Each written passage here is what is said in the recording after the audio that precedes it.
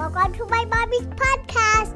This episode is brought to you by Wellness. That's wellness with an E on the end, my natural personal care line of products that are designed to work better than any of their conventional alternatives.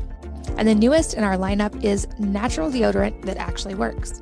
It joins our toothpaste, our other oral care products, our hair food, hair care, and our soap as, in my opinion, the best deodorant on the market.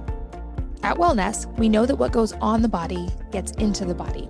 So we create products that are not only not harmful, but that go above and beyond to be actually naturally great for the body and to nourish it at a skin or hair or mouth level. Our deodorant took a lot of iterations to get the formula perfect, and now it's a skin microbiome friendly, highly effective natural deodorant that won't cause the itching or the rashes like many natural deodorants do, and that smells great.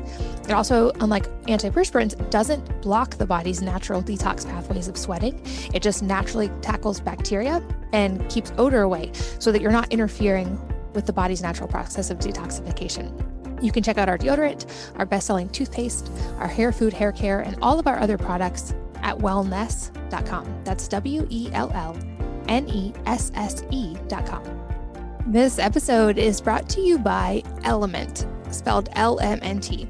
Element contains a science-backed electrolyte ratio of 1,000 milligrams of sodium to 200 milligrams of potassium and 60 milligrams of magnesium without the junk, sugar, coloring, artificial ingredients, and fillers that are present in a lot of electrolytes. And this is why it's my go-to. See, it turns out a lot of us aren't getting enough salt, and Element is my personal solution to this. But athletes, any of us who sweat or use the sauna, people who follow a low-carb or paleo-type diet or a diet low in processed foods, and moms, especially during breastfeeding, have an increased need for these particular electrolytes, including salt.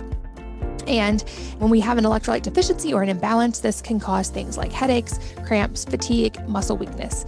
As I said, removing processed food from the diet is a great step, but when we do, we often eliminate our major sodium source that often doesn't get replaced. Element was co-founded by my good friend Rob Wolf when he was looking to increase his athletic performance. And now it has thousands of avid fans, including Olympic athletes, pro athletes, special forces teams, and I would say people who outperform all of those, moms and families around the world. I drink Element almost every day to support my workouts and hydration levels and before and after sauna. My favorite flavor is definitely watermelon, but they have a lot of great flavors, everything from citrus to berry to orange, grapefruit, and now even chocolate and mint chocolate if you like getting creative with it. And as a member of the Wellness Mama community, Element has a special offer just for you. You can get a free Element sample pack. You only cover the cost of shipping.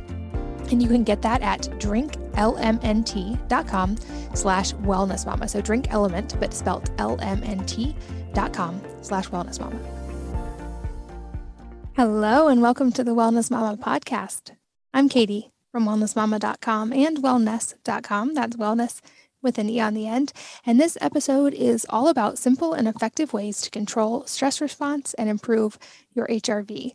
And I'm here with Dr. Jay Wiles, who is an international scientist, clinician, speaker, and subject matter expert on this topic of interconnectedness between the human stress response and health performance and optimization.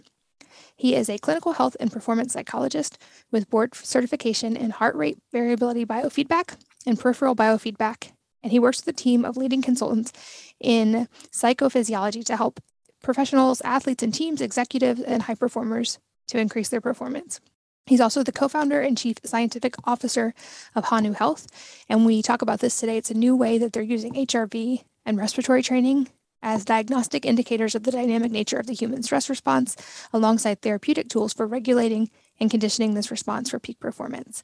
We go deep in this episode about what HRV is and why it's important to understand, why this is the single greatest proxy we have for assessing the autonomic nervous system and stress levels, a lot of myths and misconceptions about HRV, the myth of low heart rate variability and how to keep this in perspective, and why HRV is not a normative comparison, but for self-comparison only, the reason males have higher HRV typically, and how height comes into play, what to understand about the autonomic nervous system, the sympathetic and parasympathetic responses, and stress, the single greatest mechanism for improving HRV, and so much more.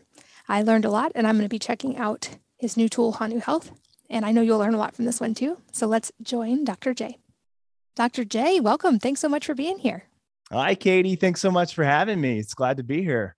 I am excited to jump into stress and HRV with you today. I think these are huge topics, especially for moms. But briefly, before we started recording, you mentioned that your wife is also obviously a mom and into health and wellness. And I think there are a lot of listeners listening who maybe are trying to kind of gently usher their significant others into more health and wellness. So I would just love to hear a little bit about your own journey into this.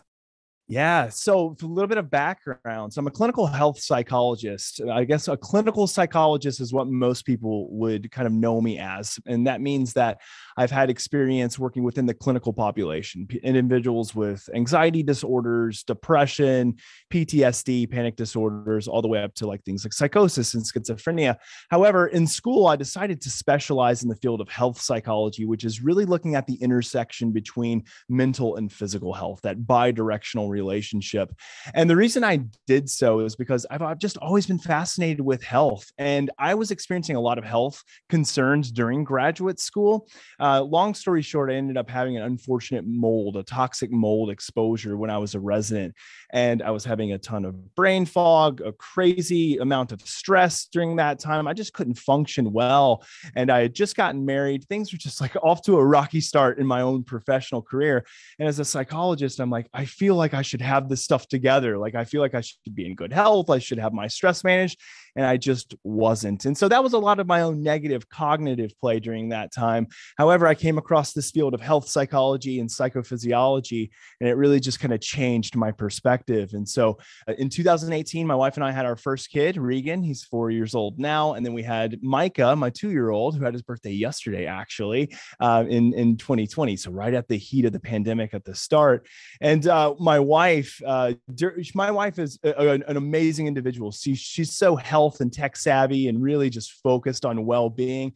But as you know, especially since you have 6 kids, we only have 2, it still brings about a ton of stress. And so it was during kind of the time of kids really that I was like, I need to really hone in on focusing on how can we really take practical, easy skills that anyone can implement that can inherently change our stress response and inherently change our physiology.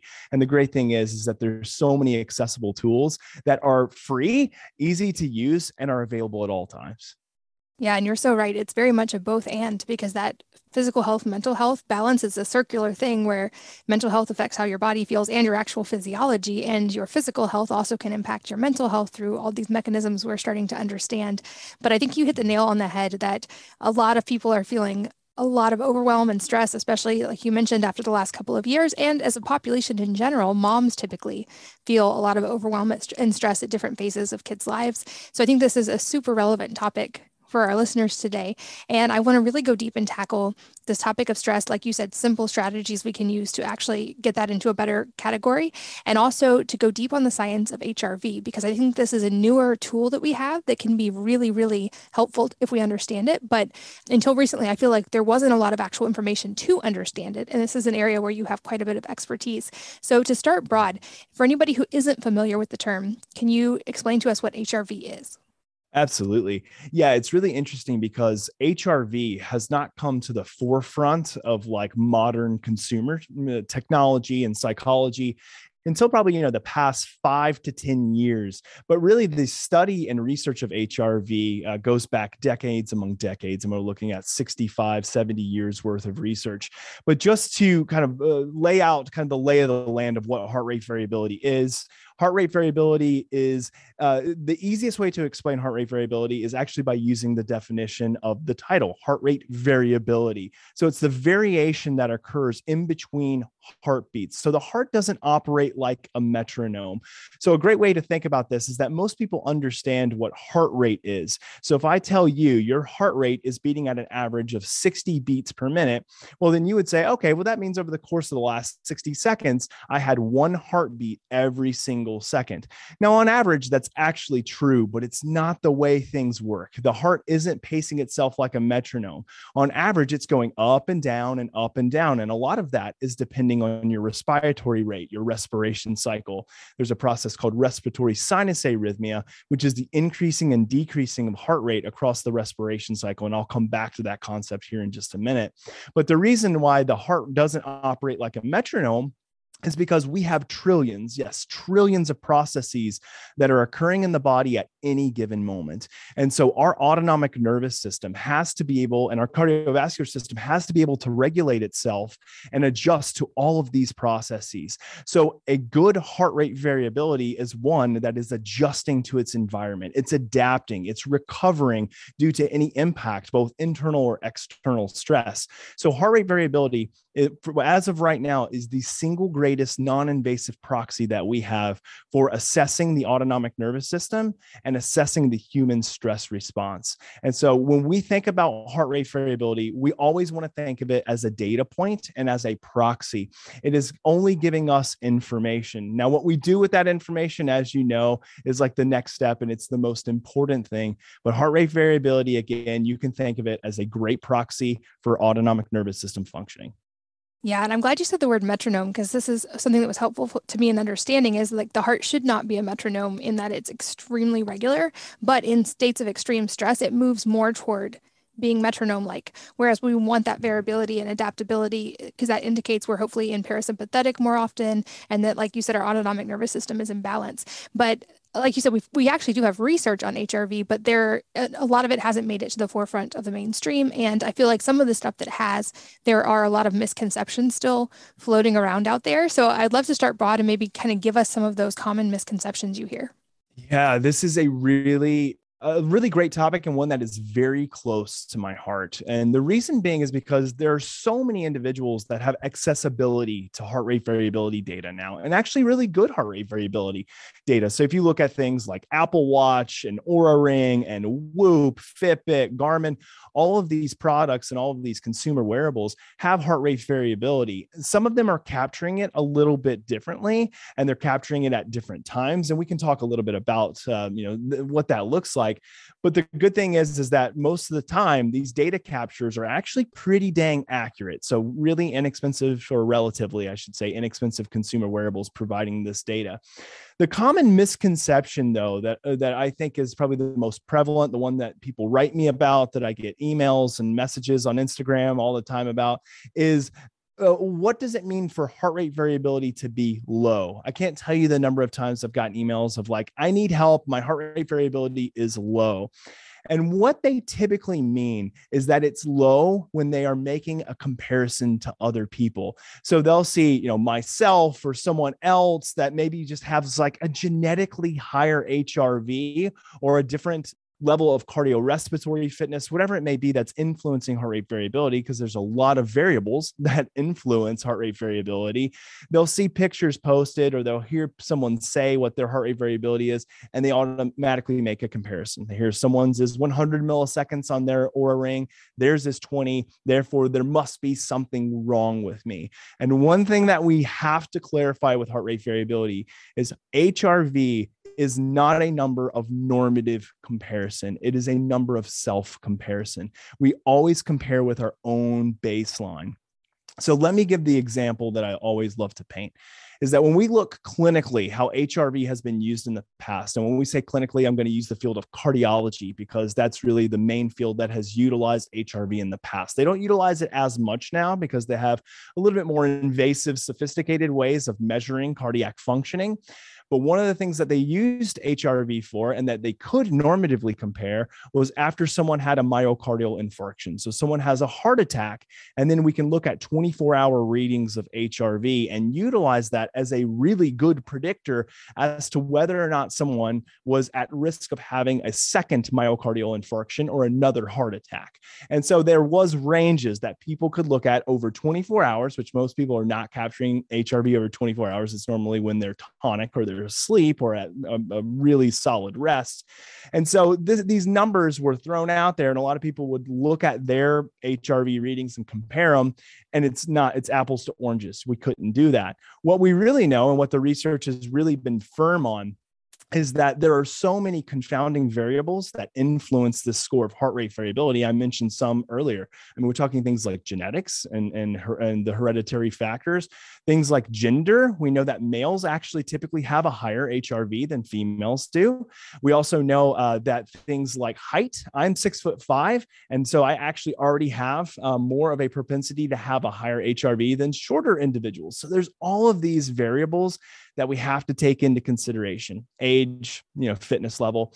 So we cannot compare person to person. So when we say low HRV, I have a low HRV because you can have a low HRV. It's low in comparison to your baseline. So for instance, if we knew that kind of my upper shelf of HRV, so kind of my heightened kind of normative value was 150 and my low was 50, and then my average was 100, and I'm just using made up numbers, by the way, then low for me is if I drop below 50. High for me is if I go over 150. So though that's kind of the biggest myth that I like to dispel, is that it is always going to be a self-comparison. And when we're comparing numbers, we have to take in consideration of context. If you were to take your heart rate variability overnight, it's going to be very different than if you take your HRV after you eat lunch at 1 o'clock in the afternoon. So does that mean then that we can compare those scores? Well, not really. Could you compare scores maybe from day to day at the same time in the same conditions? Yes. So those are the two big ones. I want to make sure that I don't kind of drone on and on with kind of more misconceptions. So I'll pause here. But I think that those are the two biggest ones: context, and then also knowing what you're comparing. That is really helpful for context, because I have, for instance, a friend whose average is 180 to 200 every night on his Oura ring. And he also isn't an elite athlete and is over 6 feet tall and has some of those factors in play. But if someone just saw that and compared, and theirs was maybe like 40 on average, they would be like, oh my gosh, I'm going to die because mine is so low. And I think that's really important to keep top of mind as we go through this conversation, is like everything in life, it's in comparison to yourself. And there's not a lot of good data to be gained by comparing yourself to other people who have all of these differences. You've also mentioned the word autonomic nervous system multiple times, and I want to make sure people have a baseline understanding of this before we go forward. So for anyone who isn't quite familiar with that, can you just kind of give us an overview and explain its role in all this? Yeah, absolutely. So the autonomic nervous system, which comes from the word automatic, is actually a part of your nervous system, or a system that is within kind of your body that regulates different levels of organ functioning. And it can actually regulate nerve functioning. So the one that people are most familiar with is probably your central nervous system. That's your brain and your spine. And then outside of your central nervous system is where all of your nerves run. And this is your peripheral nerves that run out to all the organs of your body, to everywhere else, to supply messages, chemical messages, electrical messages to the entire body. And one system within the peripheral nervous system is your autonomic nervous system. Now, the autonomic nervous system is going to regulate things like cardiac functioning, smooth muscle functioning. It's going to regulate lungs. It's going to regulate other organs. And it's dictated by two predominant systems, but it's actually made of three branches. So the two that most people are most familiar with would be the parasympathetic and sympathetic nervous system. I'll explain those two. But we also have to remember that the gut, or the enteric nervous system, is also another branch of the autonomic nervous system. So there's three. Now, the two that we'll talk about the most in regards to stress are really going to be the parasympathetic and sympathetic, but we don't want to disregard the enteric nervous system, or the gut. It actually plays a huge role in the stress response. And we know that when there's gut dysregulation, when there's things like dysbiosis, H. pylori, gut intestinal permeability, this can cause significant concerns in the stress response. But when we talk about the sympathetic and parasympathetic nervous system, these are two not competing branches, which is often confused. A lot of people think that these are in direct tug of war. They do operate a lot of the times antagonistically, so they are working against each other. However, they can also work complementary to one another as well. So the complementary example that I give is sports performance. So when we are engaging in sports performance, we need our stress response to kick on, but we also need the mechanism for relaxation at the same time. So we can actually have them complement one another to increase our level of performance. But when we look at the branches working antagonistically, we're going to consider the sympathetic nervous system more of our fight or flight response. So this is more of the inherent stress response that people have. So when someone encounters something acute that's stressful, say somebody pulls out in front of you in your commute and almost hits your car, you feel that bit of shock in the body, you lock up and kind of feel that level of tension. That's a mass engagement of the sympathetic nervous system. And that's a removal of what we call the vagal brake or vagal outflow of the parasympathetic nervous system. So think of the sympathetic nervous system as fight or flight. Think about it as energy expenditure. So it's a mechanism for allowing us to expend energy, gets us out of situations. It saves our lives, and it is a good thing. And stress in and of itself, actually, contrary to popular belief, is a good thing. It's actually, from an evolutionary perspective, only there to protect us. Our modern kind of lifestyles have resulted in it working against us, but really it's there as a protective signal mechanism. Now, when we talk about the parasympathetic nervous system, I always like to think of it as like a parachute. It brings us down. It's the rest and digest relaxation response. And what it's predominantly there for is to decrease heart rate, allow us to feel that sense of safety, of connectedness. Again, this is when it's working kind of in opposition to the sympathetic nervous system. But its intention really is to help to pump the brakes. And I like to use that word brake a lot because the vagus nerve, which is our 10th cranial nerve and is really the predominant nerve that operates within the framework of the parasympathetic nervous system, it operates like a braking mechanism. And a lot of the times when we experience stress, it's not nearly as much of a significant mass activation of the sympathetic nervous system. It's actually a relinquishing of the brake that is our parasympathetic nervous system. It's the pulling off of that nice gentle brake that keeps us down, keeps us regulated. But the one thing to remember here is that we need both, but we also need to learn how to exercise control over both. And I think that's the biggest thing, is that we're not trying to just always repress the side of the nervous system that we think is bad, the quote unquote sympathetic nervous system. We want to upregulate that when we need it, but we also want to upregulate and downregulate the parasympathetic nervous system when we need it. That might have been a little bit more than what you bargained for, Katie, but I figured I'd jump in there. That was a great primer in that. I love it. You explained it so clearly. And I want to also, in a minute, jump into like tools we can use to move all of these things in a positive direction. But before we do, I also would love to talk about, do we have data on some of the factors that can impact HRV, obviously with the context of in relation to a person's own HRV, not in comparison to others. But as examples, I wear an Oura ring and I monitor my HRV, and I've noticed a correlation with things like, obviously sleep is a big one, but hydration, sunlight, my own stress level, mobility work seems to really help HRV. Alcohol, of course, completely tanks my HRV. My body does not like it when I drink at night. But are there things that are reliably correlated with HRV that we can be aware of as we go forward in the conversation? Yeah. You mentioned some really great ones. I mean, the one that we see probably more significant than any is stress. So I'm going to table that one because I'll jump into that one last and unpack it a little bit more. So psychological or physiological stress, which is a very broad category. So I'll jump into that in a second. You mentioned alcohol is a huge one. So we know that alcohol increases heart rate. And when heart rate increases and there's stress on the heart, and it beats faster, that is correlated with a decrease in heart rate variability. And those effects, depending on how fast you metabolize alcohol, can last a while. So for instance, if I consume alcohol, I will see that and it depends on how much I drink. If it's like one glass of wine or one, seltzer or something, it doesn't do nearly as much as if I do 2 or 3. 3 is about my max. But 2, I'll see it like on my Oura ring. Like my HRV will start really low and it generally will kind of go up in a nice linear fashion throughout the night, but it takes generally, I'd say for me, around 3 hours or so to get back to kind of like a normal baseline, but it still creates a low average for the night. And again, that's going to depend on a lot of factors, and it's going to depend on metabolism and the genetics around metabolism. So alcohol is one. We also know that sedentary lifestyle is very much correlated with a lowered self-reported self-quantified HRV, self-compared HRV is the best way to put it.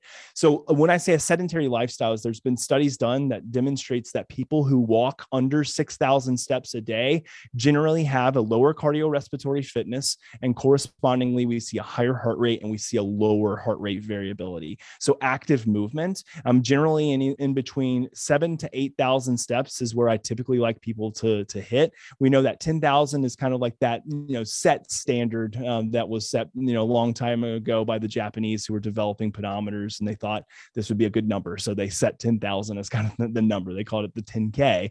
But we know that actually over 10,000 steps won't improve kind of overall autonomic response. We know that it won't hurt it, but it won't necessarily improve it. So I tell people generally around 7,000 to 8,000 steps is what the research has demonstrated to be effective.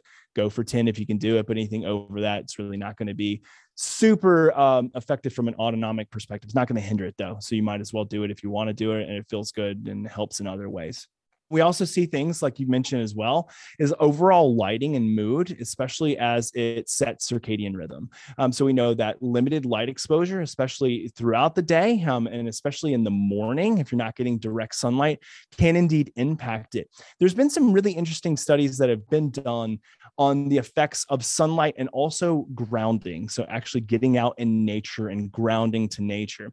The studies that have been published on this looking at HRV have demonstrated an increase in overall power of HRV, and they've looked at a lot more nuanced metrics. And that's one thing to consider too. A lot of these products and consumer wearables only provide one metric. There's actually about 15 to 20 HRV metrics that can be used that provides us a much better high fidelity snapshot and microscopic snapshot of HRV. So the study that I'm talking about actually looked at what we call frequency domains, which are very much analogous to like EEG brainwaves, but for the heart. So we look at the different wavelength components and the power behind those, just like we would for EEG brainwaves. So this study looked at that and found that when people were grounding and out in the sun, that they had increased HF or high frequency power. And high frequency power is mostly associated with parasympathetic functioning. We know that if we actually put a block on the vagus nerve, then the power within the HF domain or high frequency domain goes to zero. So we actually know that it's directly controlled by the vagus nerve and directly controlled by our parasympathetic nervous system. And they've seen increases. Now, these studies, I always put kind of like the asterisk there because this was a study that was published in probably not so blue ribbon journal. So I take it, for what it is. It was peer reviewed. It was interesting, but I like to throw it out there. I tend to be a little bit more, I co-host the Ben Greenfield Fitness podcast and work within that group. So I tend to be a little bit more of the biohacker and a little more fringy than most. So I take it and I run with it. And I've seen that anecdotally, if you will, with my own anecdata and I like it. So I go for it. And I have a lot of people engaging in practices like that. The other thing that we know really significantly impacts it would be stress. And so that's encountering stressful situations throughout the day, but especially compounding stress. One of the things that I always hone in on when we think about the human stress response is that we know that the more larger stressors that we experience acutely, so I made kind of for instance, of someone cutting you off in traffic, which is a very jolting, really quick, but strong acute response. Those exposures that we have every once in a while aren't nearly as damaging to our autonomic nervous system and our human stress response as the smaller, quote unquote, I'll put them, compounding stressors. So you as a mom, my wife as a mom, me as a dad, like when the kids are screaming or yelling, at night during dinner, or, you're trying to focus on something, those little things, it could be an email that you get, all these little build-up stressors that we experience on a day-to-day basis, they compound. And when they start to compound and our ability to be resilient to those and adaptive to those aren't there, or we're not introducing things to help us with that, that's where we start to see the most damage, if you will. And so that's much more concerning to me than those kind of like larger, more acute. Now there is an extreme there, right? I mean, if you're somebody who's in war, or you're somebody who gets in a major car accident, or, you have some major catastrophic life event, like that's going to affect you in a different way. But it's really the one that we focus on that most people experience are the small compounding things: relationships, finances, work, all of the above. We know that those are the biggest ones. And then the next thing that I'll mention too, that we know has a very large impact on heart rate variability and can tank it, if you will, and also improve it, is exercise, but not exercise in the moment. It's more like when you start to overreach and when you overtrain. And we utilize HRV as a great proxy for recovery, because we know that when we start to see a downward trend of HRV, if we have one down day, not that big of a deal. But if we start to see a downward trend, then that can actually give us a good indication as to, okay, is something stressful in life going on that's tanking HRV, or is it that you're overtraining or overreaching within your workouts or your gym life? So those are things to always kind of consider, and always consider them within their context. And the great thing again about a lot of the wearables, and why we built Hanu as well, which is my company, is experiment with them, see what impacts it, see what doesn't. And you're going to have some times where it's going to impact it. Like for you mentioned alcohol. For me, it's for alcohol as well. For most people, it's alcohol will do it. You just have to know, like, if you are going to engage in the pleasures of those things that you like in life that bring you joy, like, you might suffer a little bit on your data, but you pick things back up the next day and you get back at it and you recover and you repair. Yeah, I think that's important context as well, is that I will always often choose people and experiences even over knowing some of my health data. So I'm not going to drink wine every night, and I'm not going to stay up late every night. But if there's a chance where I'm bonding with people and social connection and relationships, I will choose that sometimes, even knowing my data. And I love that you use the word anecdata as well, because I realize we have to separate this, of course, from the scientific literature that we have. But also, I say a lot, we are each our own primary healthcare provider, and our own data can be very informative, especially if we know what to do with it. And it sounds like there's a lot of crossover here, obviously, with stress and HRV, and that improving our resilience to stress is going to have a big impact on all of these things happening within our body. So let's talk a little bit about that, and it maybe also line up a little bit with sleep and how we can improve that. Yeah, indeed. When we look at the literature, and this is strong literature, by the way, this has been published in thousands among thousands of peer-reviewed blue ribbon journals. When we look at the single greatest mechanism for raising HRV, and I want to put a huge disclaimer before I say what I'm about to say. At the beginning of the podcast, remember, I recall saying that I said HRV is a proxy. It is data. It is information. And we have to remember that that's what it is. It is data and it is information.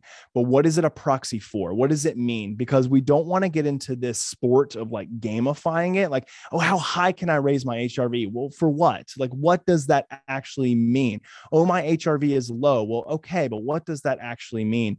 In a minute, I also want to talk about why we need to also marry our subjective experience with objective data, and why our subjective experience is actually more important than our data. And I should be the fox guarding the hen house in that I own a health tech company that is a daytime, monitor of stress and HRV, but the subjective experience, in my opinion, and as a psychologist, is way more important than the data. We just use the data as, again, a proxy. It gives us insight. It gives us information. So with that said, when we look at the literature, the single greatest mechanism for raising HRV baseline is really increasing cardiorespiratory fitness. And by increasing cardiorespiratory fitness, I'm really talking about exercise. And I'm talking about doing two forms that have been found in the literature to be quite helpful. One would be endurance training, and the second would be resistance or weight training. So resistance training is highly effective in building overall strength and muscular endurance. And so we see that as being effective. We also know that it's extremely effective in increasing overall mood state and reducing depression, regardless of whether or not you're doing endurance type training. So this is resistance training.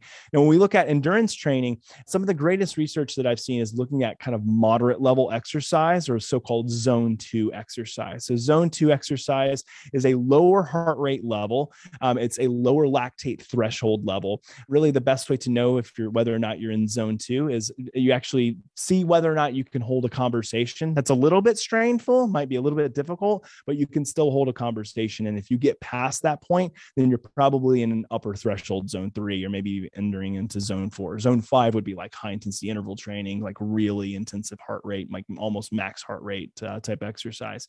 And these can be extremely effective in increasing cardiorespiratory fitness. So when we say cardiorespiratory fitness, we're really just talking about how fit is your heart and how fit is your cardiovascular system, how fit is your respiratory system. So that is one way of doing it. So if people are not engaging in exercise, then it's always my pitch for why exercise is extremely important for stress resiliency, but also for autonomic nervous system functioning. The next thing that I really focus in on, and the research really focuses in on, is the utilization of direct tools for changing autonomic nervous system and autonomic control and regulation in the moment. And what that is breath work and HRV biofeedback. So there's this whole field of study referred to as HRV biofeedback, which is a very tech-savvy way of calculating or quantifying the effectiveness of breathing, of breath work. And so, I'm board certified in HRV biofeedback. There's a lot of probably individuals within that domain who would think that's heresy for saying that, but that's really what it is. It's a way of looking at the physiological changes, utilizing your biology as a feedback mechanism when you're engaging in breathwork practices. So HRV biofeedback is a well-established field. This is one that has been published tens of thousands of times, HRV biofeedback efficacy, that is, but it's been demonstrated to be extremely helpful. And yes, raising baseline HRV, but the most important thing, and this is the tool that I tell people is the most important, is it teaches people good autonomic control. So what does that mean? And here's the example I always give. If someone had an HRV of, let's say, 100, and another person had an HRV of 50, a lot of the modern day individuals, again, and we've already dispelled this myth, but I'll say it again. A lot of people would say, oh, it's probably that the person with the 100 HRV, they're the healthier individual. They're the less stressed individual. They're the, you fill in the blank. And somebody were to tell me that, I would say, no, absolutely not the case. What would be the case is looking to see how much control they have over their autonomic nervous system. Well, you would then say, okay, well, how would you know that? Like, what would you do to do that? Well, you would do HRV biofeedback, and you would see when someone engages in paced breathing, they increase respiratory sinus arrhythmia, which is the peak to trough differences in heart rate across the respiratory cycle. So the way to think about it is that when we inhale, the heart is going to speed up, and that's because the vagal brake is coming off. And this makes sense, right? There's more oxygen that needs to be delivered to the brain, to the body, to vital organs. And so when it senses that it's present because you've inhaled, time to speed the heart up, to pump it out to all the organs. And then as you exhale, the vagal brake is put back on. And if you extend your exhalation out, the vagal brake is applied even more. So we can think about that inhale as relinquishing of the vagal brake, heart rate goes up, exhale, heart rate goes down. The longer that we extend that cycle to an extent, that breath cycle, and slow it down, the more we're going to increase heart rate variability. Because if we increase those peak to trough differences across the respiratory cycle by slowing our breathing down, we're going to inherently increase the variability across the cycle. So when people ask, what is the major influencer of heart rate variability? It's respiratory sinus arrhythmia. It's the peak to trough differences in heart rate across the breathing cycle. So that's my pitch for everybody now as they're listening to the podcast, to slow breathing down. So back to heart rate variability biofeedback. What we will do within this type of training is that we have people find what we call their resonant rate or resonant frequency. And we built this into our app here at Hanu.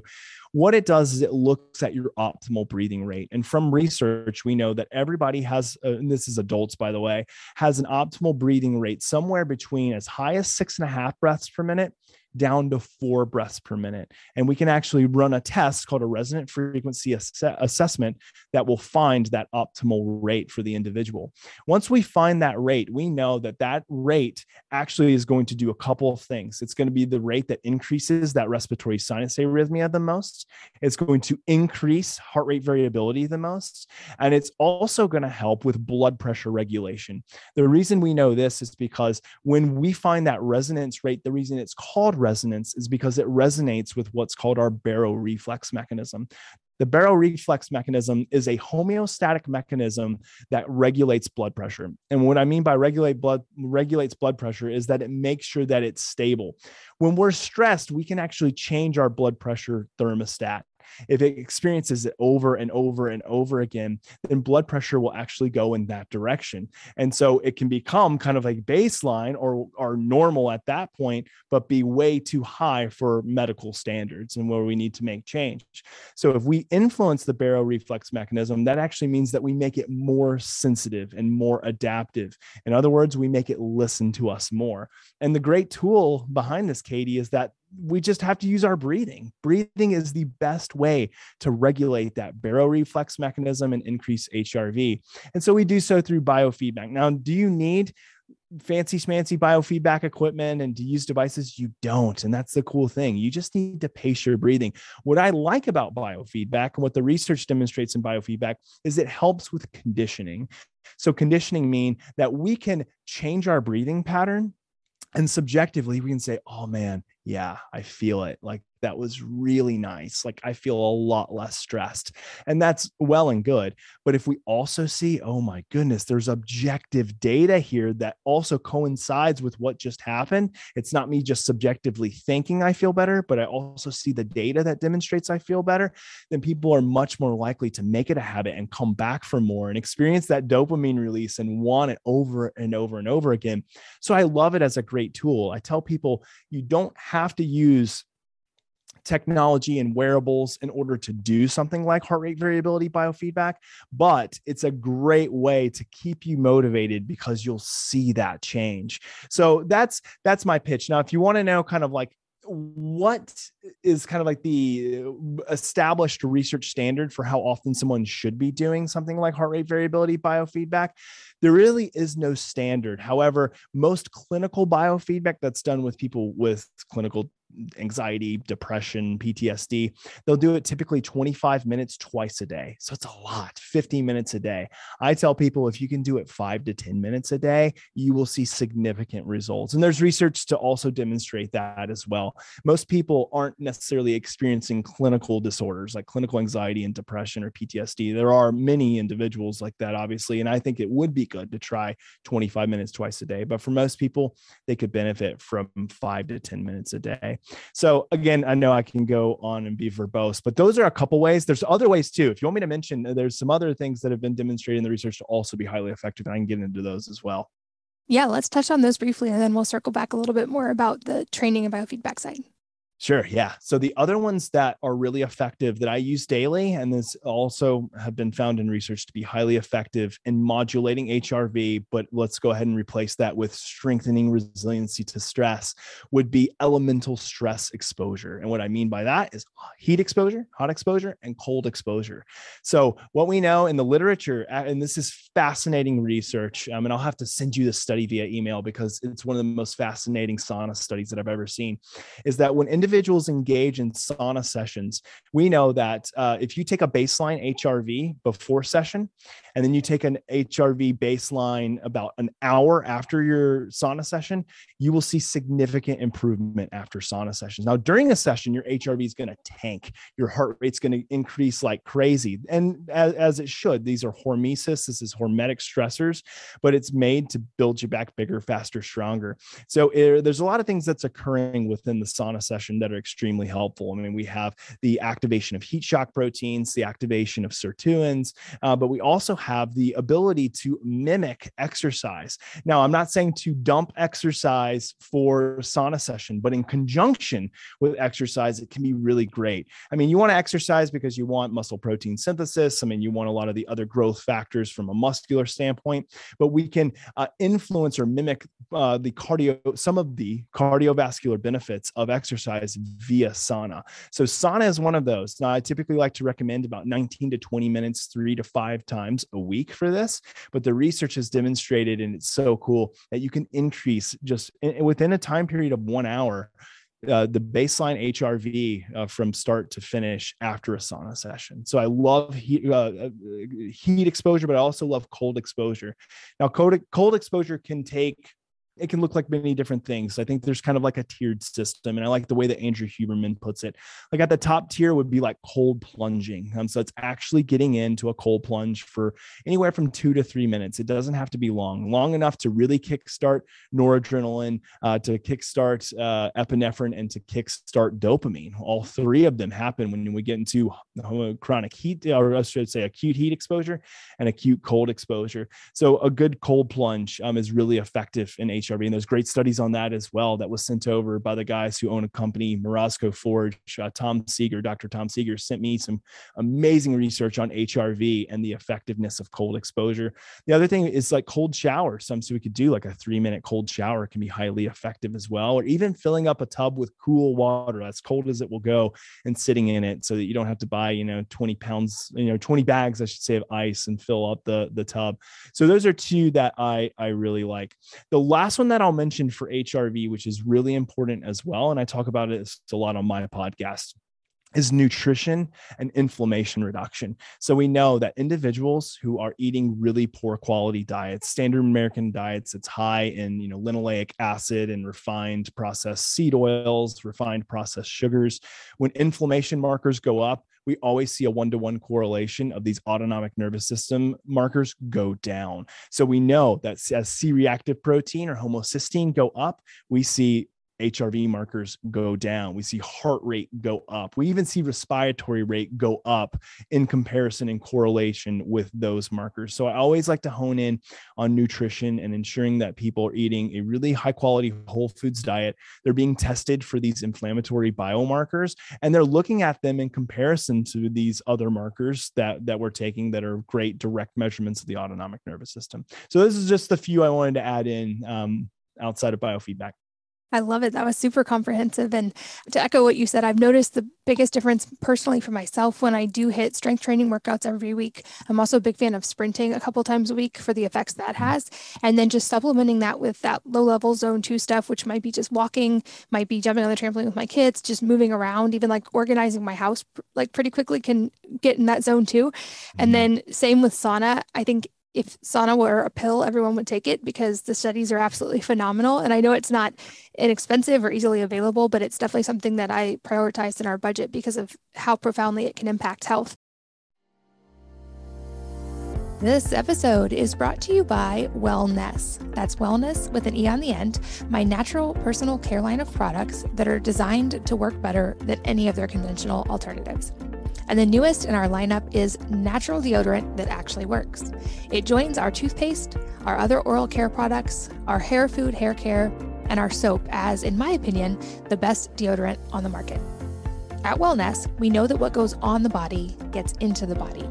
So we create products that are not only not harmful, but that go above and beyond to be actually naturally great for the body and to nourish it at a skin or hair or mouth level.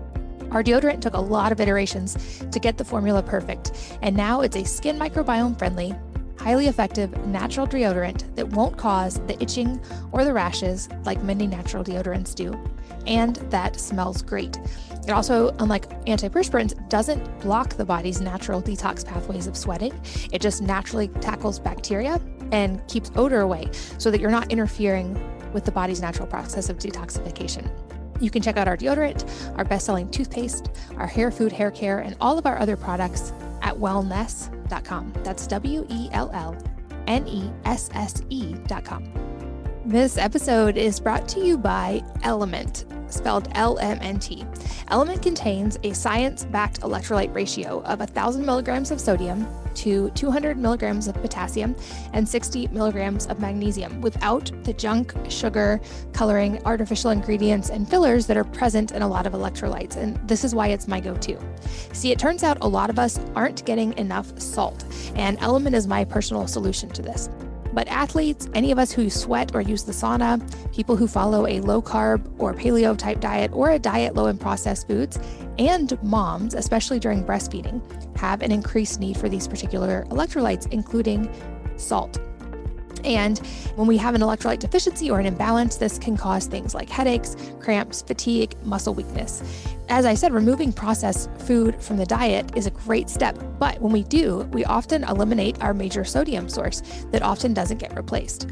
Element was co-founded by my good friend Rob Wolf when he was looking to increase his athletic performance, and now it has thousands of avid fans, including Olympic athletes, pro athletes, special forces teams, and I would say people who outperform all of those, moms and families around the world.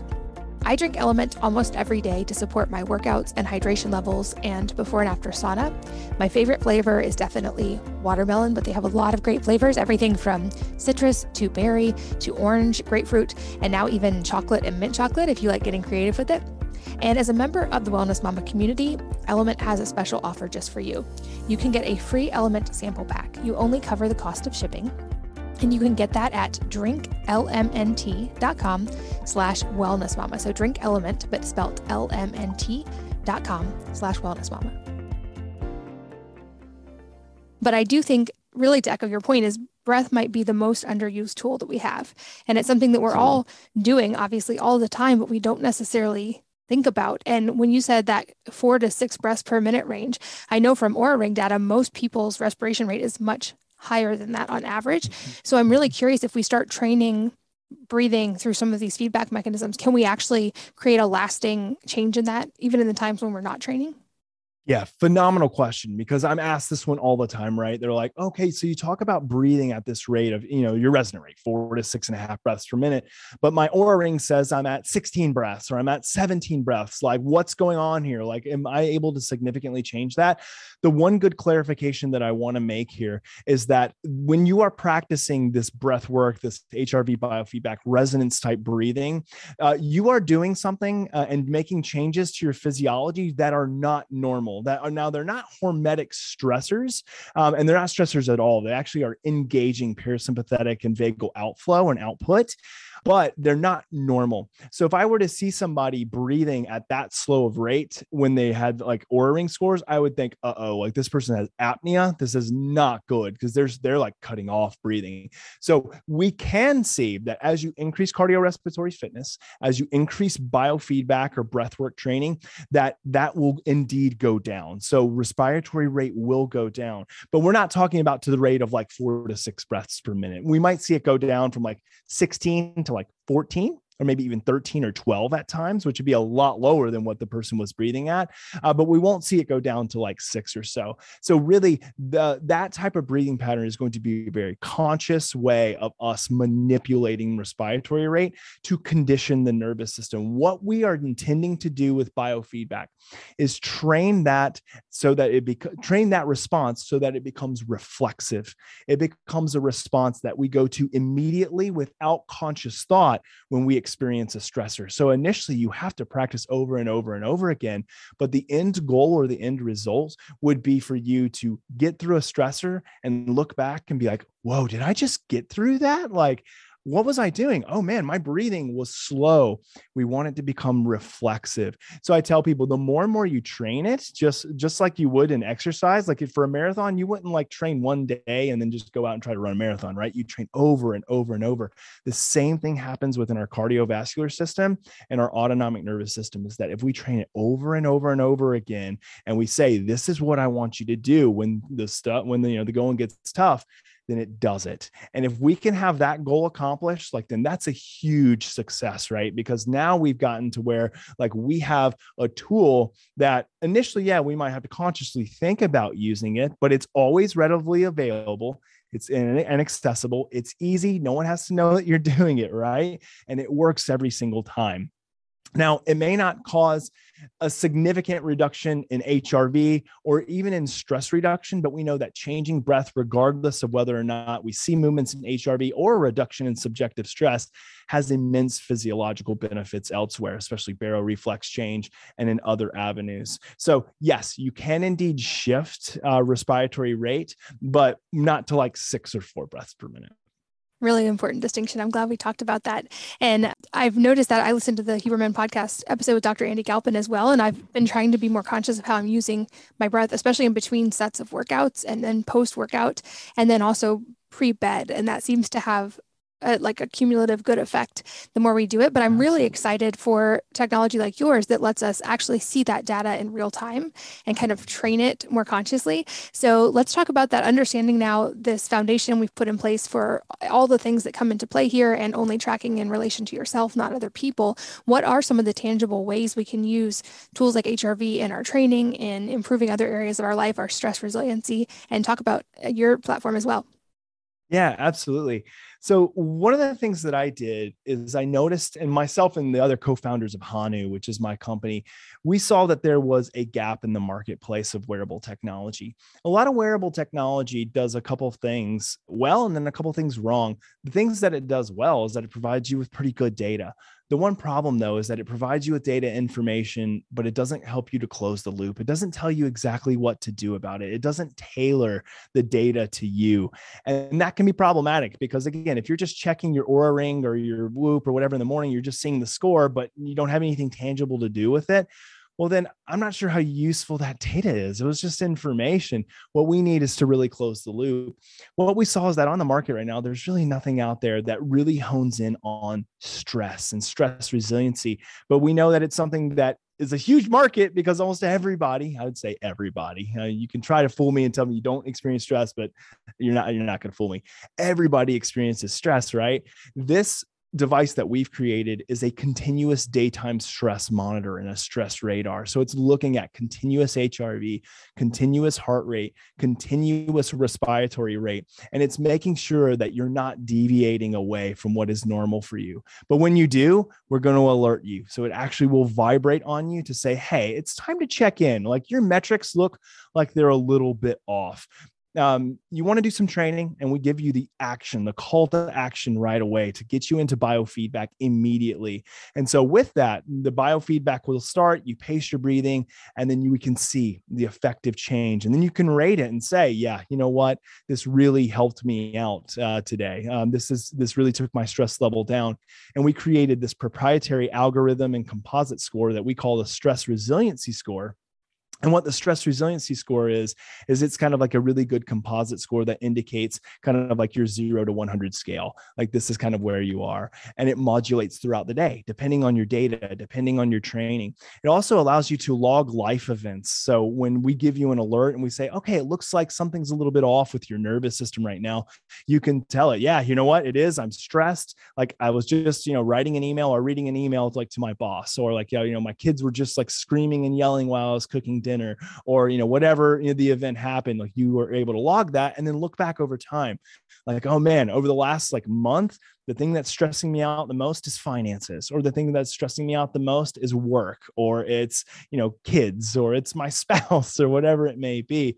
So that allows you to track throughout the day. So this is really meant to be worn all throughout the day to monitor you, to help you out. But we say too that we yes are tracking data, but we don't want to overemphasize data. Like the intention behind this is really for you to focus and become more self-aware of when you're stressed, and then better self-regulate your stress response. Because self-awareness, which you get from a lot of wearables, is great, but self-awareness without self-regulation is totally incomplete. So we really want to give you the tools to close the loop, have really good data, use the data for what it's intended to do, and then close the loop to really help you to see the effectiveness of it and continue to draw upon that. Well, I'm very excited to try it, and I will definitely report back on what I learn. I always love having actionable data, not just data. And this is really exciting that we have this much understanding and now tangible tools to be able to use it for positive change. I love that it gives feedback throughout the day. So it's it pays attention when you may not even be paying attention and can give you feedback. As we get close to the end of our time, a couple last questions I want to ask. The first being if there's a book or number of books that have profoundly influenced your life, and if so, what they are and why. Yeah, there are 3 books that come to mind. The first one would be Viktor Frankl's Man's Search for Meaning. So any good psychologist is probably going to say that. It's just a phenomenal book, especially in looking at trials, tribulations, and how someone who can go through something as egregious, as atrocious and traumatic as being in a concentration camp and can find meaning and value from that situation. It's like, I need to be able to do that in my own life if someone can do that. So that book has really shaped my view of existentialism, of really making sure that what I'm doing, my behaviors are in line and they're congruent with my value system and they're congruent with my sense of meaning and purpose. So Viktor Frankl's Man's Search for Meaning, if you haven't read that, that's one. The other 2, one would be a book called Radical Candor by Kim Scott. And it is one of the most phenomenal leadership books that's all about clear messaging and providing kind of everybody, even in regular relationships, not just work relationships, with clear, compassionate messaging, but one that allows for challenge, one allows for criticism, but isn't you being obnoxiously aggressive. So Radical Candor is a phenomenal book especially for people who are looking for, how can I be more assertive, but still provide compassionate value within my relationships and within my workplace. And then the last one is a good buddy of mine, Patrick McCune, wrote a book called The Oxygen Advantage, which is hands down my favorite breath work book that really focuses on how we can change the biochemistry, cadence, and mechanics of breathing to affect systematic change, improve performance and well-being, and enhance overall mental acuity and mental performance. So those are my favorite. I got plenty of others too. I'm a big reader, but those are 3 great ones. I love it. I will make sure those are linked in the show notes for anyone listening, and I will order those. I've read Man's Search for Meaning, but I'm going to order the other 2. And I will also, of course, make sure that there are links to Hanu so people can check that out. I'm going to pre-order because I'm really excited to get a picture into that. Thank you so much for your time and being here today. Do you have any parting advice for the listeners today? Self-awareness and self-regulation. Just check in throughout the day. Don't try to convince yourself that you're this stress superstar. Like, stress impacts everybody, and it's okay if it beats you down every once in a while, because it's going to. It's not about how much it beats you down. It's how much you recover from it, and you become adaptive and you become resilient. So being self-aware, being mindful of our stress, and then self-regulating with the easiest mechanism that we can, breathing. I love it. Super grateful for your time today. I learned a lot, and I'm really excited to keep learning more. Thank you for being here. Thanks so much, Katie. And thanks as always to all of you for listening and sharing your most valuable resources, your time, your energy, and your attention with us today. We're both so grateful that you did, and I hope that you will join me again on the next episode of the Wellness Mama podcast. If you're enjoying these interviews, would you please take 2 minutes to leave a rating or review on iTunes for me? Doing this helps more people to find the podcast, which means even more moms and families can benefit from the information. I really appreciate your time, and thanks as always for listening.